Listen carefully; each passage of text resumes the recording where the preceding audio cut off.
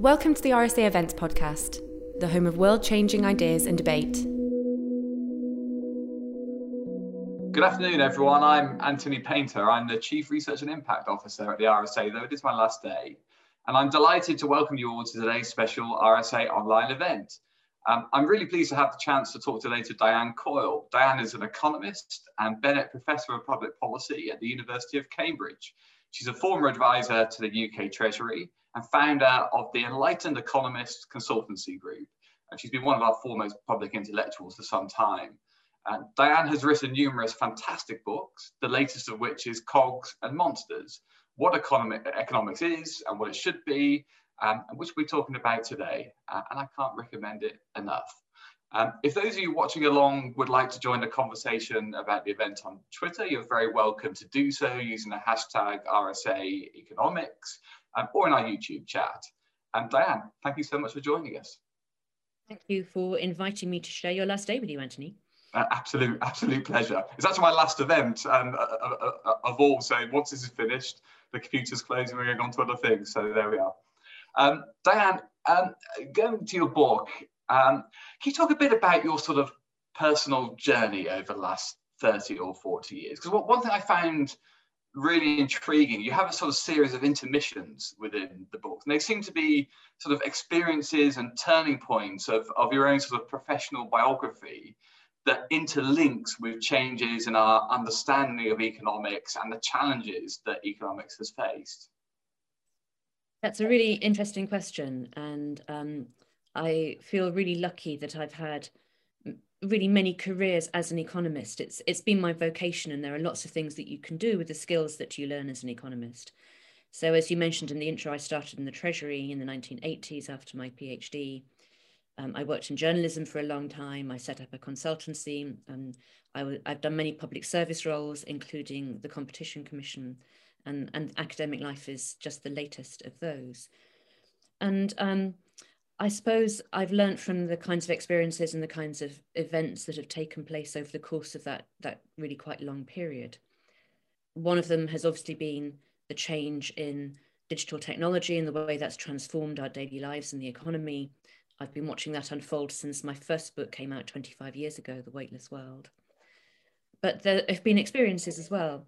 Being a member of the Competition Commission was such an amazing learning experience for me, partly because I was working with a brilliant economist, Paul Jurowski, who sadly died very young, but partly because it's where you learn about how businesses operate and how markets operate. So if you're doing that in any kind of non-practical environment, it's all rather abstract. We've got models about how markets work and things called production functions and factors of production. And then you talk to businesses and find out how they actually do that, and the gap between business thinking and economic thinking, even the way that people use terms differently. If you think about a term like efficiency, its meaning to somebody running a manufacturing company and an economist are completely different. And so part of what interests me is the way we communicate about the structure of the economy, the way the world operates, when we're divided by a common language, if you like. But yes, my thinking has evolved over time.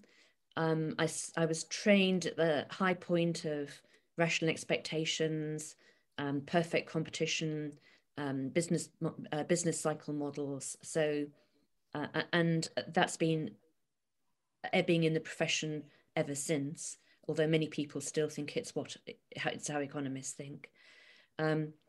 But then observing the very different way that digital companies operate, for example, observing events like the financial crisis, I think it would be odd if one hadn't changed over that long period.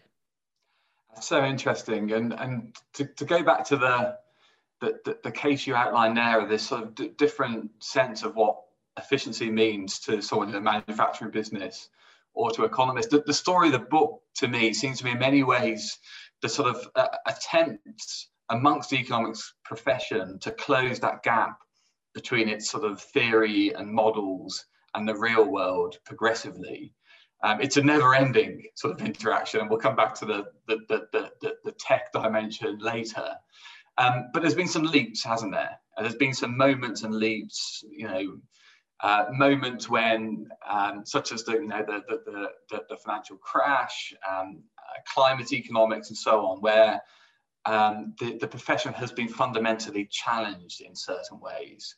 And your contention in the book is that it's managed to adapt in the right ways, probably just in the right amount of time. That's right. Economics has changed a lot. And you quite often hear people talk about neoliberal economics, which lumps all economists together in the same category, when I think it's really a political term.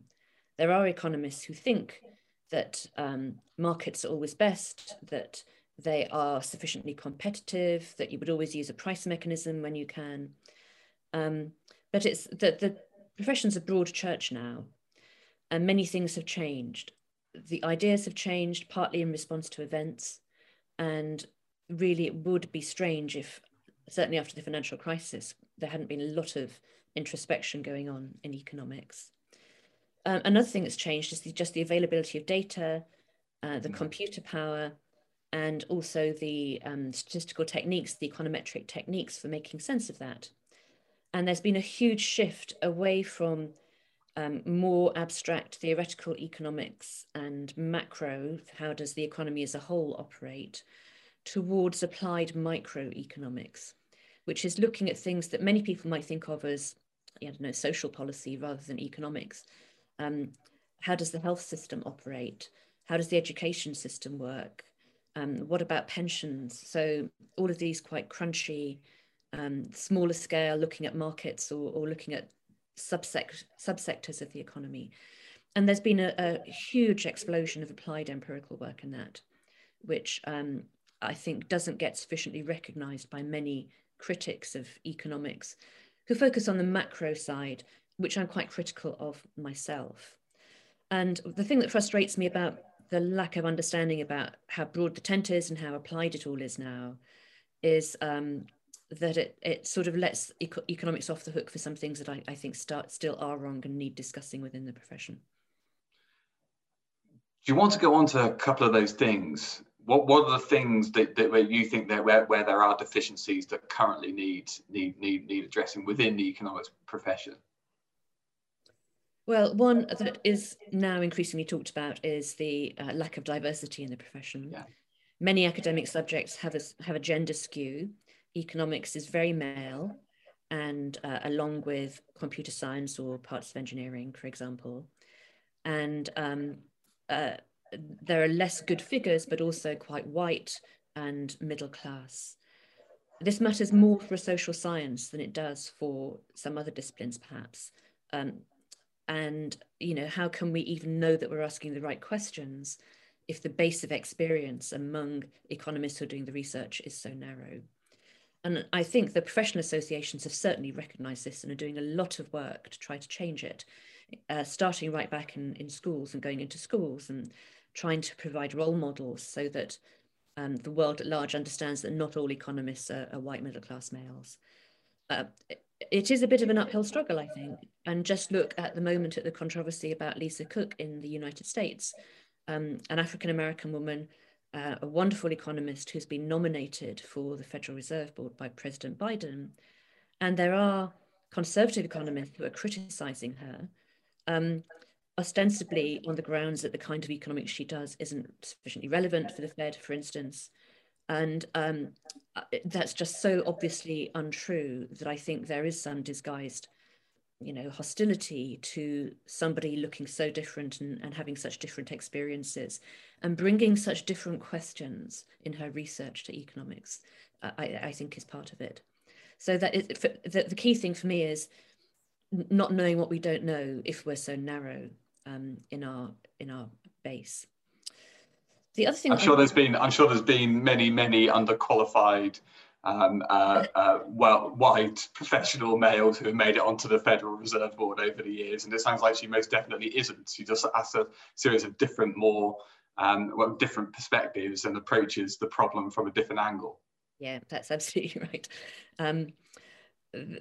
So the other one of the other things I talk quite a lot about in the book is the insistence among economists that we are doing something objective, and we can analyze the situation and come up with the best answer. You see that reflected in the metaphors that people use. Keynes said dentists were like dentists. Esther Duflo compared us to plumbers. People talk about being engineers. And this really reflects the sort of positivist 1930s origins of modern economics, where the idea was that either you've got logic and you've got empirical observation, and those are the only things that you can know. Yeah. So there's a really strong sense among economists that that's what we do. We analyze a situation, we recommend a policy or course of action because we can figure out what's best. And you'll quite often hear economists saying, this would be the best policy if only the politicians would implement it. And to me, that signals that if it's not possible to implement it, it can't be the best policy. Yeah. And what this insistence on being plumbers overlooks is what it means to make something better. And that's an inherently value-laden concept. And we fool ourselves by using the word efficiency to describe it, because we've got a very narrow concept of efficiency. It's called Pareto efficiency. Yeah. It says you can only say that one situation is better than another if somebody is better off and nobody has been made worse off. And we call that efficiency. And then I think many of us slip into thinking of that as a more engineering concept of efficiency and some kind of absolute sense of better. But better is always normative. It's always about values. And the framework we have for analysing the economy rules out thinking about redistribution and conflicts of interest. When it's all about that, any economic policy is going to make somebody worse off. Yeah. And this confusion, I think, has emerged in the distrust of experts in economics as well as in some other domains. By insisting that you're not talking about values when you are, I think it does, over time, build just distrust, corrode trust in the point you're coming from. And that's not to say it's not good to try to be objective. Of course it is. Of course we should be trying to be impartial and standing outside ourselves. But ultimately, we've got to talk about the values as well.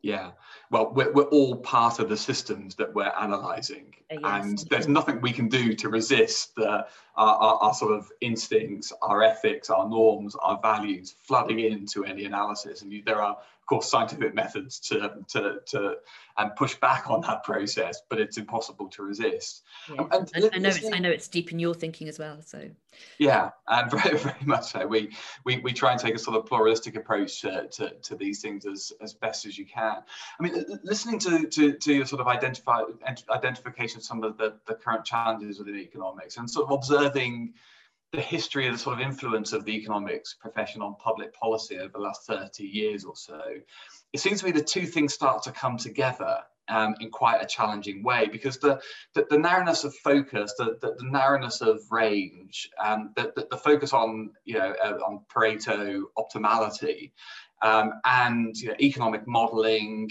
and economic old style economic assumptions, these things have shifted as you've identified, becomes even more problematic when economics starts to spread wider and wider into the sort of public policy universe.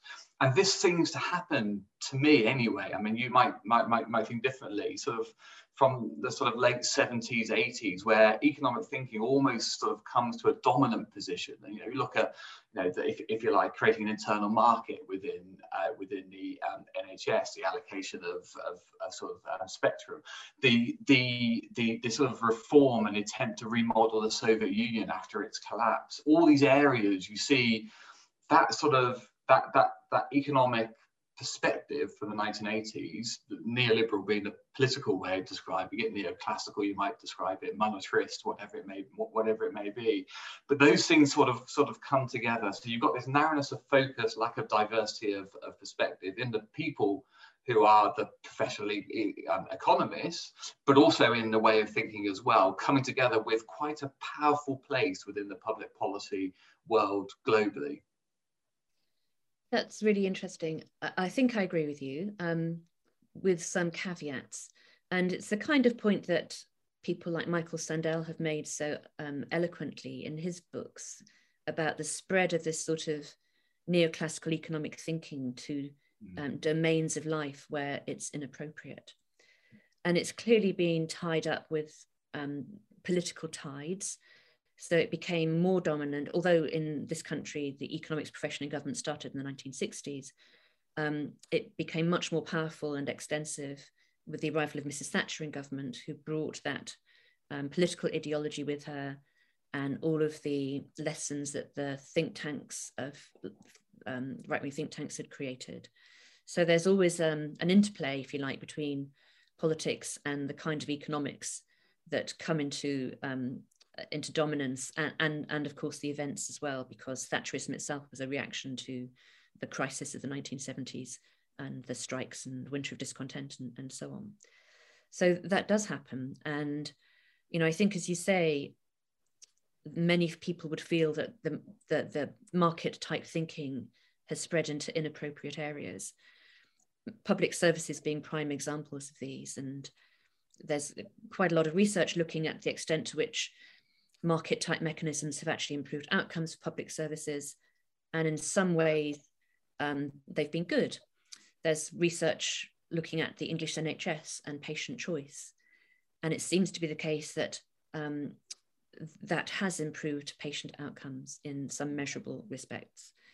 But there are others where you might think actually the economic criteria are just not the most important ones. To take today's example, Levelling Up. And in its Green Book revision last year, or maybe the year before, I lose track of the years these days, the Treasury acknowledged that sometimes the government might have strategic objectives that override economic efficiency and cost benefit analysis. And changing the distribution of activity around the country would be a very valid strategic aim. On the other hand, market processes or mechanisms can be used for good. And one example is the well-known kidney exchange example. That's introducing a market mechanism to match donors and recipients. And a lot of the apps on our smartphones use these sorts of matching mechanisms, and we benefit from those every day in convenience and choice and all of that. Another example might be thinking about the environment. A lot of my work recently has been on economic measurement and thinking about the economy's whole balance sheet. What are all of the assets that we have as a nation that give us services that allow us to lead better lives over time? One of those is natural capital. And there are environmentalists who strongly disapprove of the attempt to put any kind of monetary value on nature at all. And for me, the trouble with that is that if you don't count it in some common currency with things that go on in the market, you're giving it a value of zero in the kind of calculus that goes into economic policy decisions. So putting a number there, flawed as it might be, is better than having a zero there. And you know, that's a very important debate to have, and I completely respect people who argue about the intrinsic value of nature. Of course it has intrinsic value.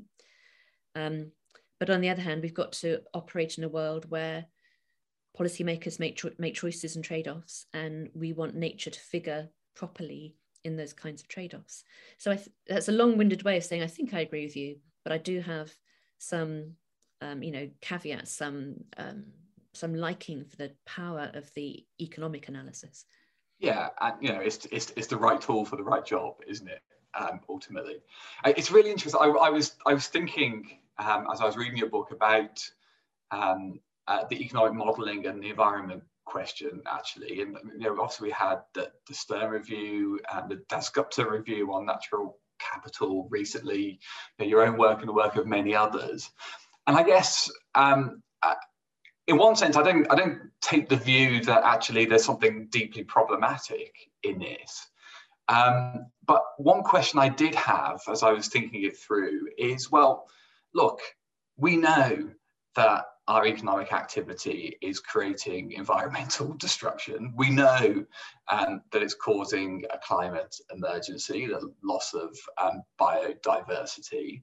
And we know all this is catastrophic and will be catastrophic. And you know, the natural sciences have been very clear in evidencing, one, what is happening, and two, what the probable consequences will be, although it's very difficult to predict with accuracy. And so ultimately, given we know this, why do we need economics to persuade us to take action? This is urgent. This is a cross-generational challenge, and we should be able to mobilize the resources we need. Economics comes into it in the question of how you best mobilize those resources and how you might deploy them. Why ultimately do you need the sort of natural capital model and so on in order to persuade action? And I just wondered whether the reason for that actually is that economics is so embedded into our public policy thinking that unless we can have the economic modeling or an economic way of describing things, that governments who are driven by economic modeling and cost benefit analysis and so on really struggle to take decisive action. So I think it's about your theory of change, and this is an area where you probably know more than I do, Anthony. I suppose the way I think about it is that the economic language is really powerful in political decision making. Yeah. And therefore you need to speak the language of the Treasury. Yeah. And sometimes that has quite perverse effects, and things like only talking about well-being in economic metrics, turning that into monetary values when it's multidimensional and very context dependent, I think can be problematic. But that is the way that decisions get made at the moment. And I suppose there are two questions. One is using the economic language effectively to get policymakers to do things differently. And the other is changing the whole intellectual climate so that the political debate we have and the public debate we have just doesn't go down those single tram lines. So the whole question about how do you change the climate of ideas it comes to the front. And the only way that I know how to do that is by writing books and papers about it and trying to engage in the public conversation. It's partly why I've always thought communicating about economics and what we do is so important. Yeah, vital. And of course, financial markets think in these ways as well. And actually, financial markets, whether we like it or not, are going to be crucial to the green transition. My colleague Matthew Agarwala and his co-authors have been specifically looking at financial markets, seeing that as a lever for change. Yeah. And so, for example, have adjusted sovereign credit ratings for climate risk. And that's the kind of thing that might change financial markets and therefore might change business behavior. Yeah, agreed. So, to go back to our early conversation about the rise of economics, and with great power sort of comes great scrutiny, of course. And then, so economics sort of, or neoclassical economics, to give it its a proper label and focus, draws that criticism and scrutiny, and there is a sense that it needs to be knocked off its perch for some good reasons, because that type of economics, as we say, had its limitations, and arguably created some harms that were unnecessary. Maybe not arguably, actually, historically did. So what are the sort of criticisms that sort of provoked you to write this sort of impassioned response, if you like, because a big sense of injustice come through Cogs and Monsters. You felt some of the criticism was incredibly wrong-headed. Well, some of it is simply wrong. Criticizing economics of being too mathematical. I mean, sure, there are economists who do what Paul Romer has labeled mathiness, which is fancy algebra or topology just for the sake of it without adding anything to the economic insight. But all disciplines have models because we're all looking at a complex world and trying to, reduce its dimensionality, make sense of it in some way. So historians have models about the causes of the Second World War, for instance. Philosophers have models. We just happen to use an algebraic notation for our models, which is like shorthand. It's like a journalist writing in shorthand. Yeah. And I think that's just wrong-headed. A lot of people also think that all economists do macroeconomics, which for me is just the most problematic area of the whole discipline. It's become quite a small area in terms of the numbers of people doing it. And it's just so obviously not scientific but political, because you've got schools of macroeconomists shouting at each other and unable to provide knockout evidence that one or other of them is right. So monetary theory, MMT versus the rest, or should there be fiscal stimulus or not? And it's back to my undergraduate days in the late 1970s, when you had monetarists and Keynesians shouting at each other, and that completely reflected political views. And there are some mainly North American conservative economists who I think still manifest the arrogance that got macroeconomics into such trouble with the financial crisis. So that I think is a valid point of criticism, but it's not what most of us do. And because it's what's mostly talked about in public, that's what many of the critics think that we all do. So part of my sense of injustice is actually people who are making criticisms have not really kept up with what economists do in practice. And that includes in government as well as in academic research.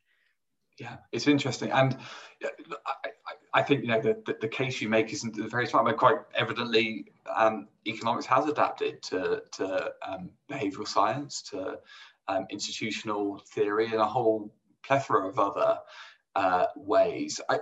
I guess and I completely agreed with all of your rebuttals in the book. I guess I had one additional potential criticism, which I'll give you the opportunity to knock down though.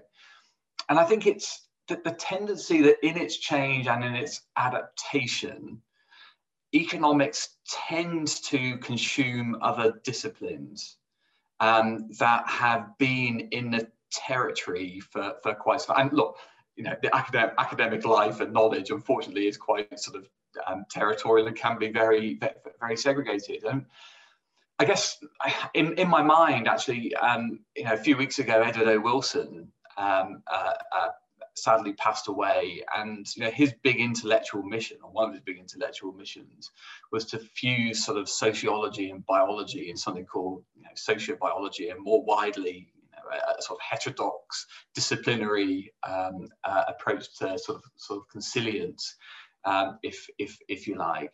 And I just have a sense that sometimes economics, when it's adapted, arrives in places that others have been for some time, and pretends that it's sort of revolutionary economic thought, where actually it's psychology, or it's political theory, or it's anthropology, or it's sociology, or it's complexity theory and mathematics. I mean, is my sort of my instinctive unease with this sort of process of a fair one? Am I doing economics a further disservice?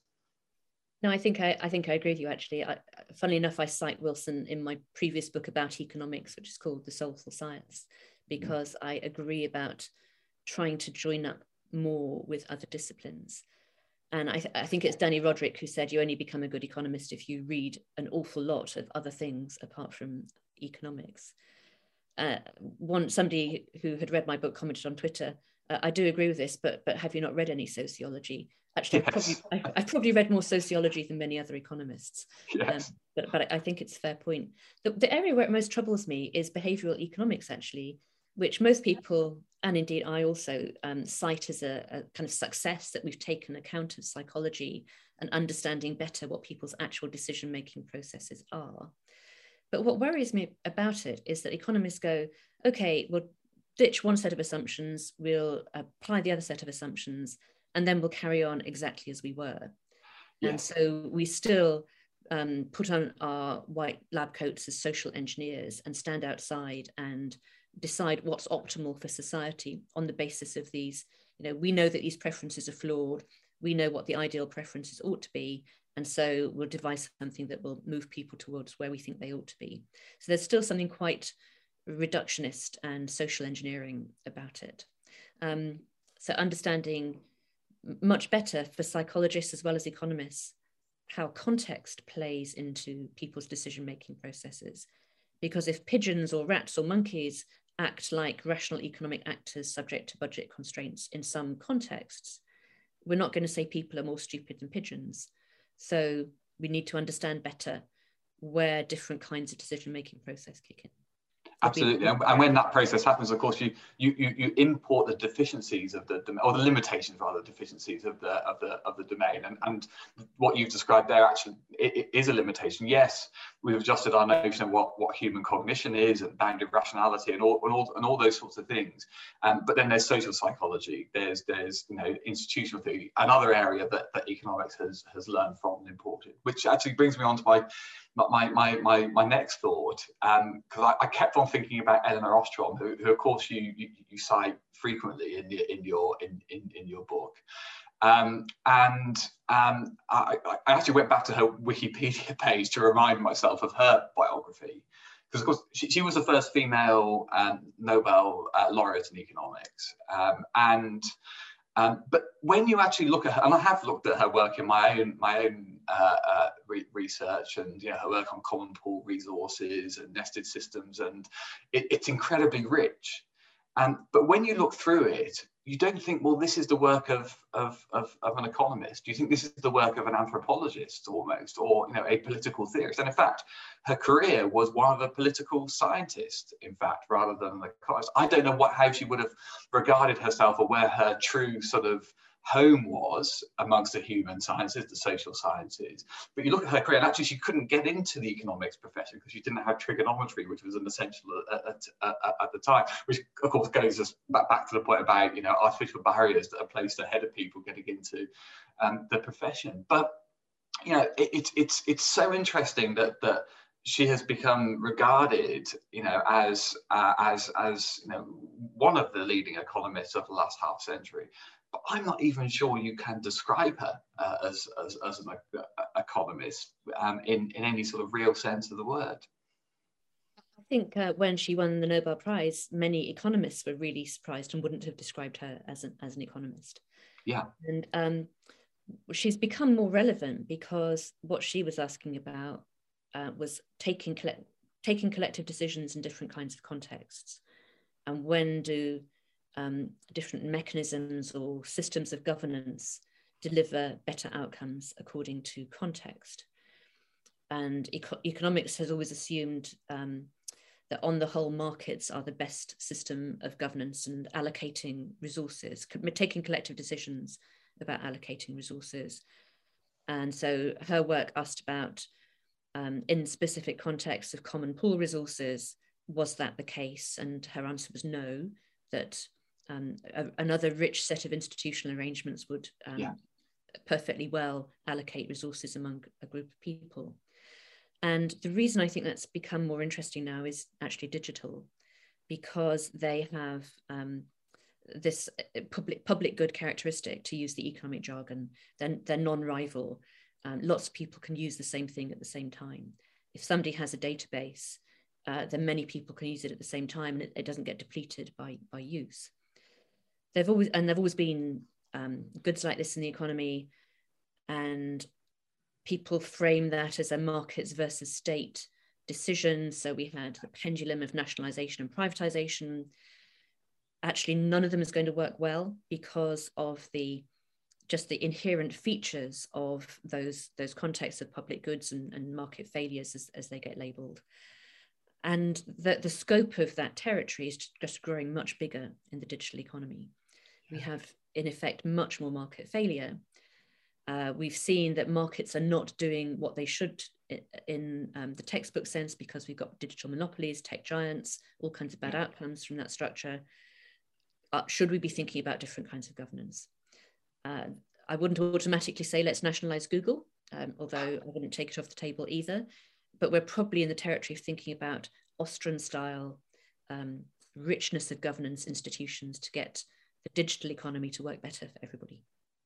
Yeah, really interesting. Because I think, and we'll come on to the technology question now, I think, because it's in life, you can be in spaces where they're digital or real world, and actually they're multi-purpose, and they are multi-experiential. So, if you go into a coffee shop, yes, you're engaging in a market transaction, you're exchanging cash for a coffee, and you're consuming that product. But you might also be meeting a friend who's in need of support because they're lonely or their career has gone the wrong way. There's something that is personal and social that is happening there. You might also be engaged in a local community group, so civil society is happening there. So looked at different angles, the same activity can be viewed in very different ways. And of course, that's absolutely true when it comes to Google or Facebook or so on. What you do on Facebook doesn't relate to what it is as a market. Actually, the market is people trying to sell you things through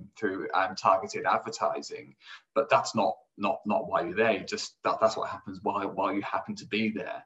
So for you, how does the digital economy actually fundamentally change? I mean, you talk a lot about GDP in the book, for example, and obviously the criticism of GDP are long-standing, that it's not a real measure of welfare. It's a measure of production and output and so on, and actually doesn't tell us that much around the things that we really value as human beings. We need to measure those things, and of course the digital economy probably highlights that a little more. Or is it something fundamentally different? There's something more fundamental about the challenge of the digital economy to the way we understand modern economies.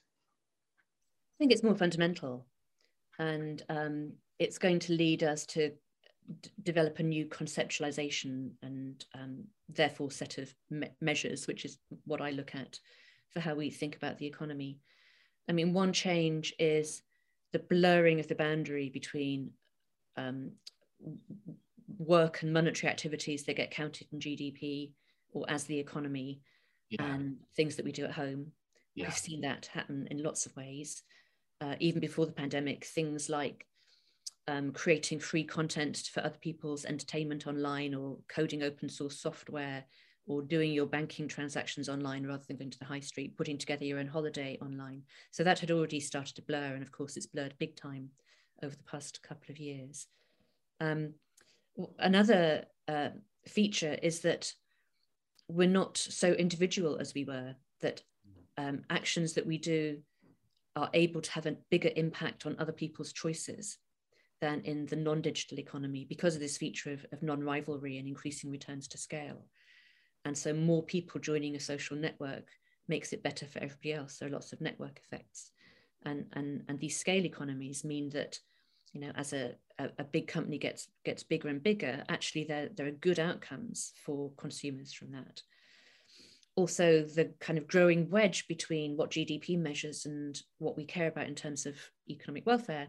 GDP was good enough as long as that gap stayed roughly constant. But when it's growing, GDP becomes less and less good as a metric of how the economy is progressing. So I think it's quite fundamental. And towards the end of the book, I argue for ditching the benchmark that we have. We understand the world's complicated and all kinds of stuff happens, but we start from a perfect competition,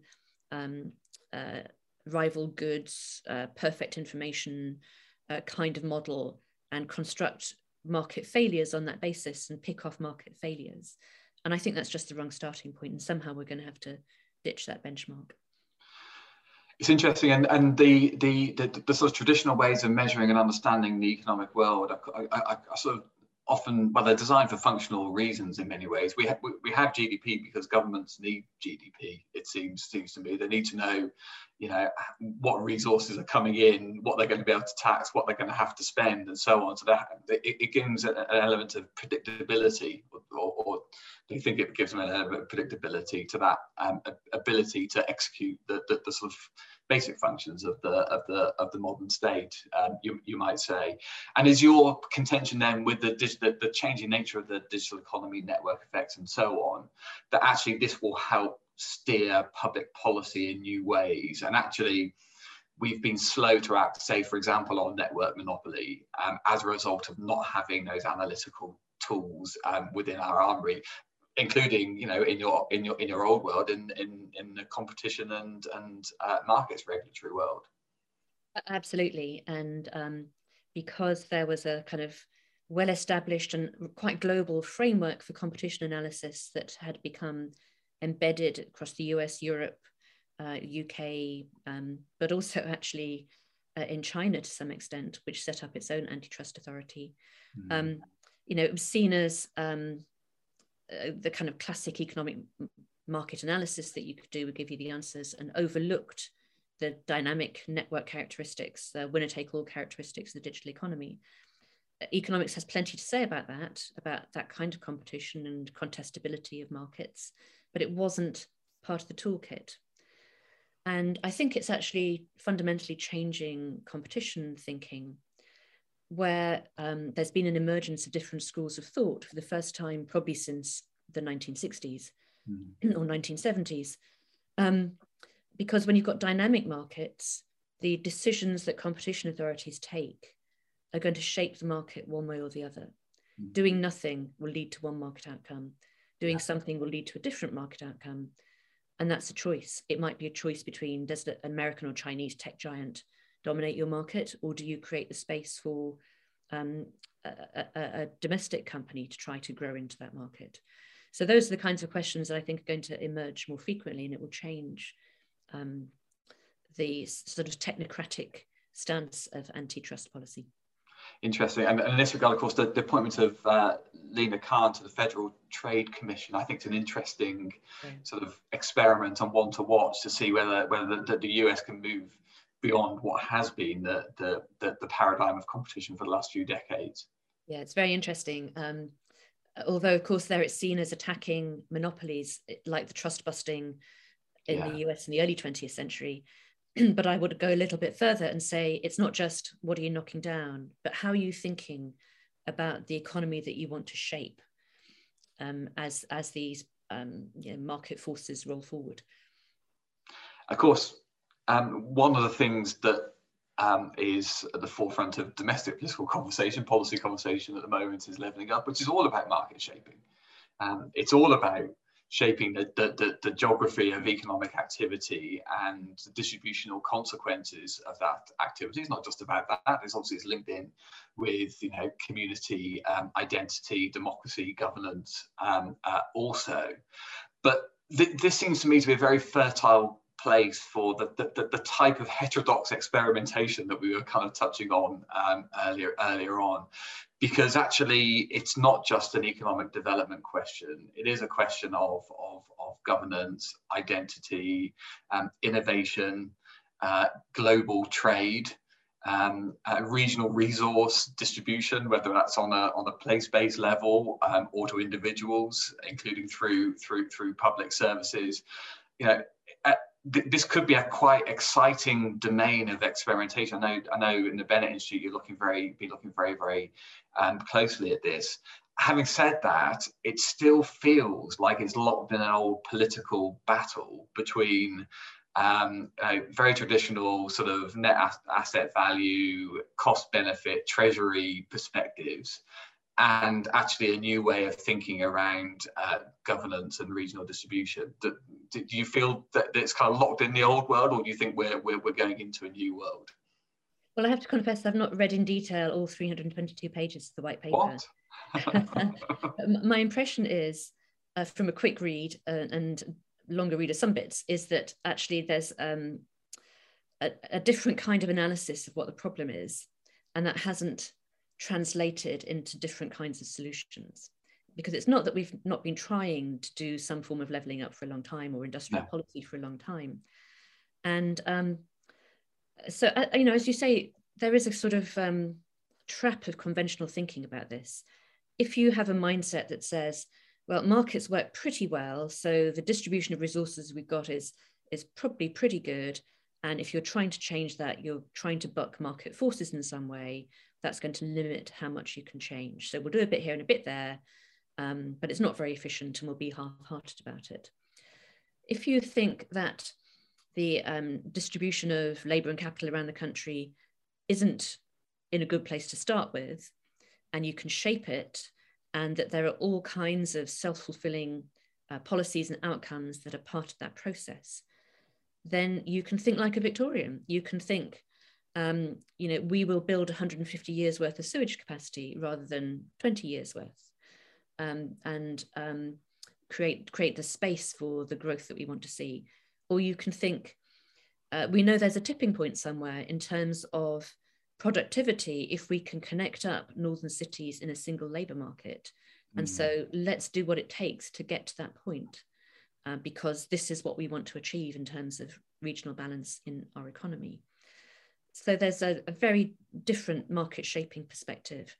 It's really worth looking at a Twitter thread Tom Forth put on online yesterday, or possibly the day before, comparing and contrasting regional policies in the UK with East Germany and what had happened in a city like Stuttgart, and the scale of the resources and the determination of the West German government, the combined German government at the time of unification, to do something about it, had to, at quite a large degree, some self-fulfilling outcomes.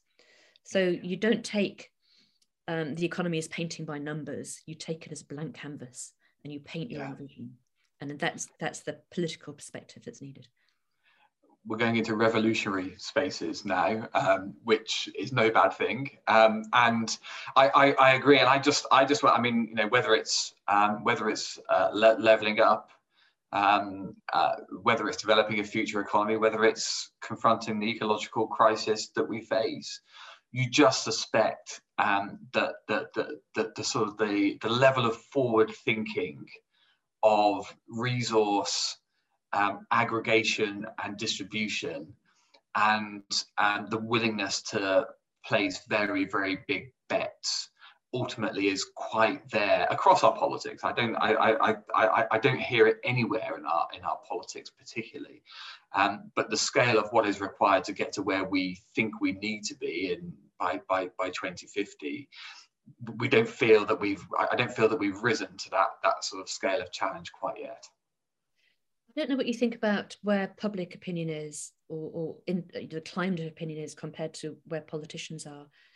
Politicians seem to be quite fearful about stepping out of line for all kinds of reasons. The obvious electoral ones: will the newspapers have a go at them? But in the conversations that you have in forums like this, or groups that I talk to in different places around the country, there's self-selection of the audiences. But there's more openness, I think, in general opinion to different ways of thinking. And I don't know how this plays out politically, or if someday we'll get a bolder politician who will pick up on some parts of this, or if it's just a much more complicated and messy process of lots of people, lots of think tanks, lots of organizations having these conversations. And meanwhile, things get a bit worse, but eventually we get some change. Don't know. I'm not going to predict the future. I agree with you. I think there is far more openness to change than is the conventional wisdom. All of our sort of, we do a lot of sort of survey work, and it shows that people are aware of the challenge, particularly around the environmental emergency, and they are willing to think big. They want to be protected in a transition. They want to know that someone's got their back, so there's looking after their family security in the process, but I definitely sense there's an openness to bigger ideas. We just need a couple of transformational leaders to be willing to run with it. Well, maybe we'll get them. Maybe. Diane, I thought we have run out of time, and this has been fantastic. And there's no one better to be making these arguments than yourself. I would recommend to anybody not just reading Diane's fantastic latest book, but her blog as well, which demonstrates the incredible range of reading and insight you draw on, Diane. I mean, it's daunting actually, but it's good that you share your thoughts and reflections with all of us on your blog, and you'll see history, sociology, management, economics, whatever you want to look at there. So thank you for joining us today. I'd encourage everyone to get a hold. Thank you, Anthony, for letting me share your last day with you. No, that's fine. It's been an absolute pleasure. I can't think of anybody I would rather be spending my final hour at the RSA with. But for everyone watching, do stay tuned to the RSA's channels for more events like these and updates on our own work. You can hit subscribe, I think it's down below on YouTube, and visit the RSA website and find out what we're up to and how you can get involved. As we mentioned a couple of times, I'll be moving on to Pastures New right after this event. So thank you all for watching the dozens of events I've hosted over the years. It's been an absolute honour. and pleasure. I've left a final essay because I couldn't resist on the RSA website. It's called A Voice from a Future Generation. And it covers some of the themes in our conversation today, including the need for what I describe as a life economy. And link for that is in the sidebar and down below. And all that's left for me is to say thank you once again to Diane Coyle, and thank you all for watching. Thanks for listening. If you like this podcast, head to our YouTube channel for inspiring talks, interviews, and animations.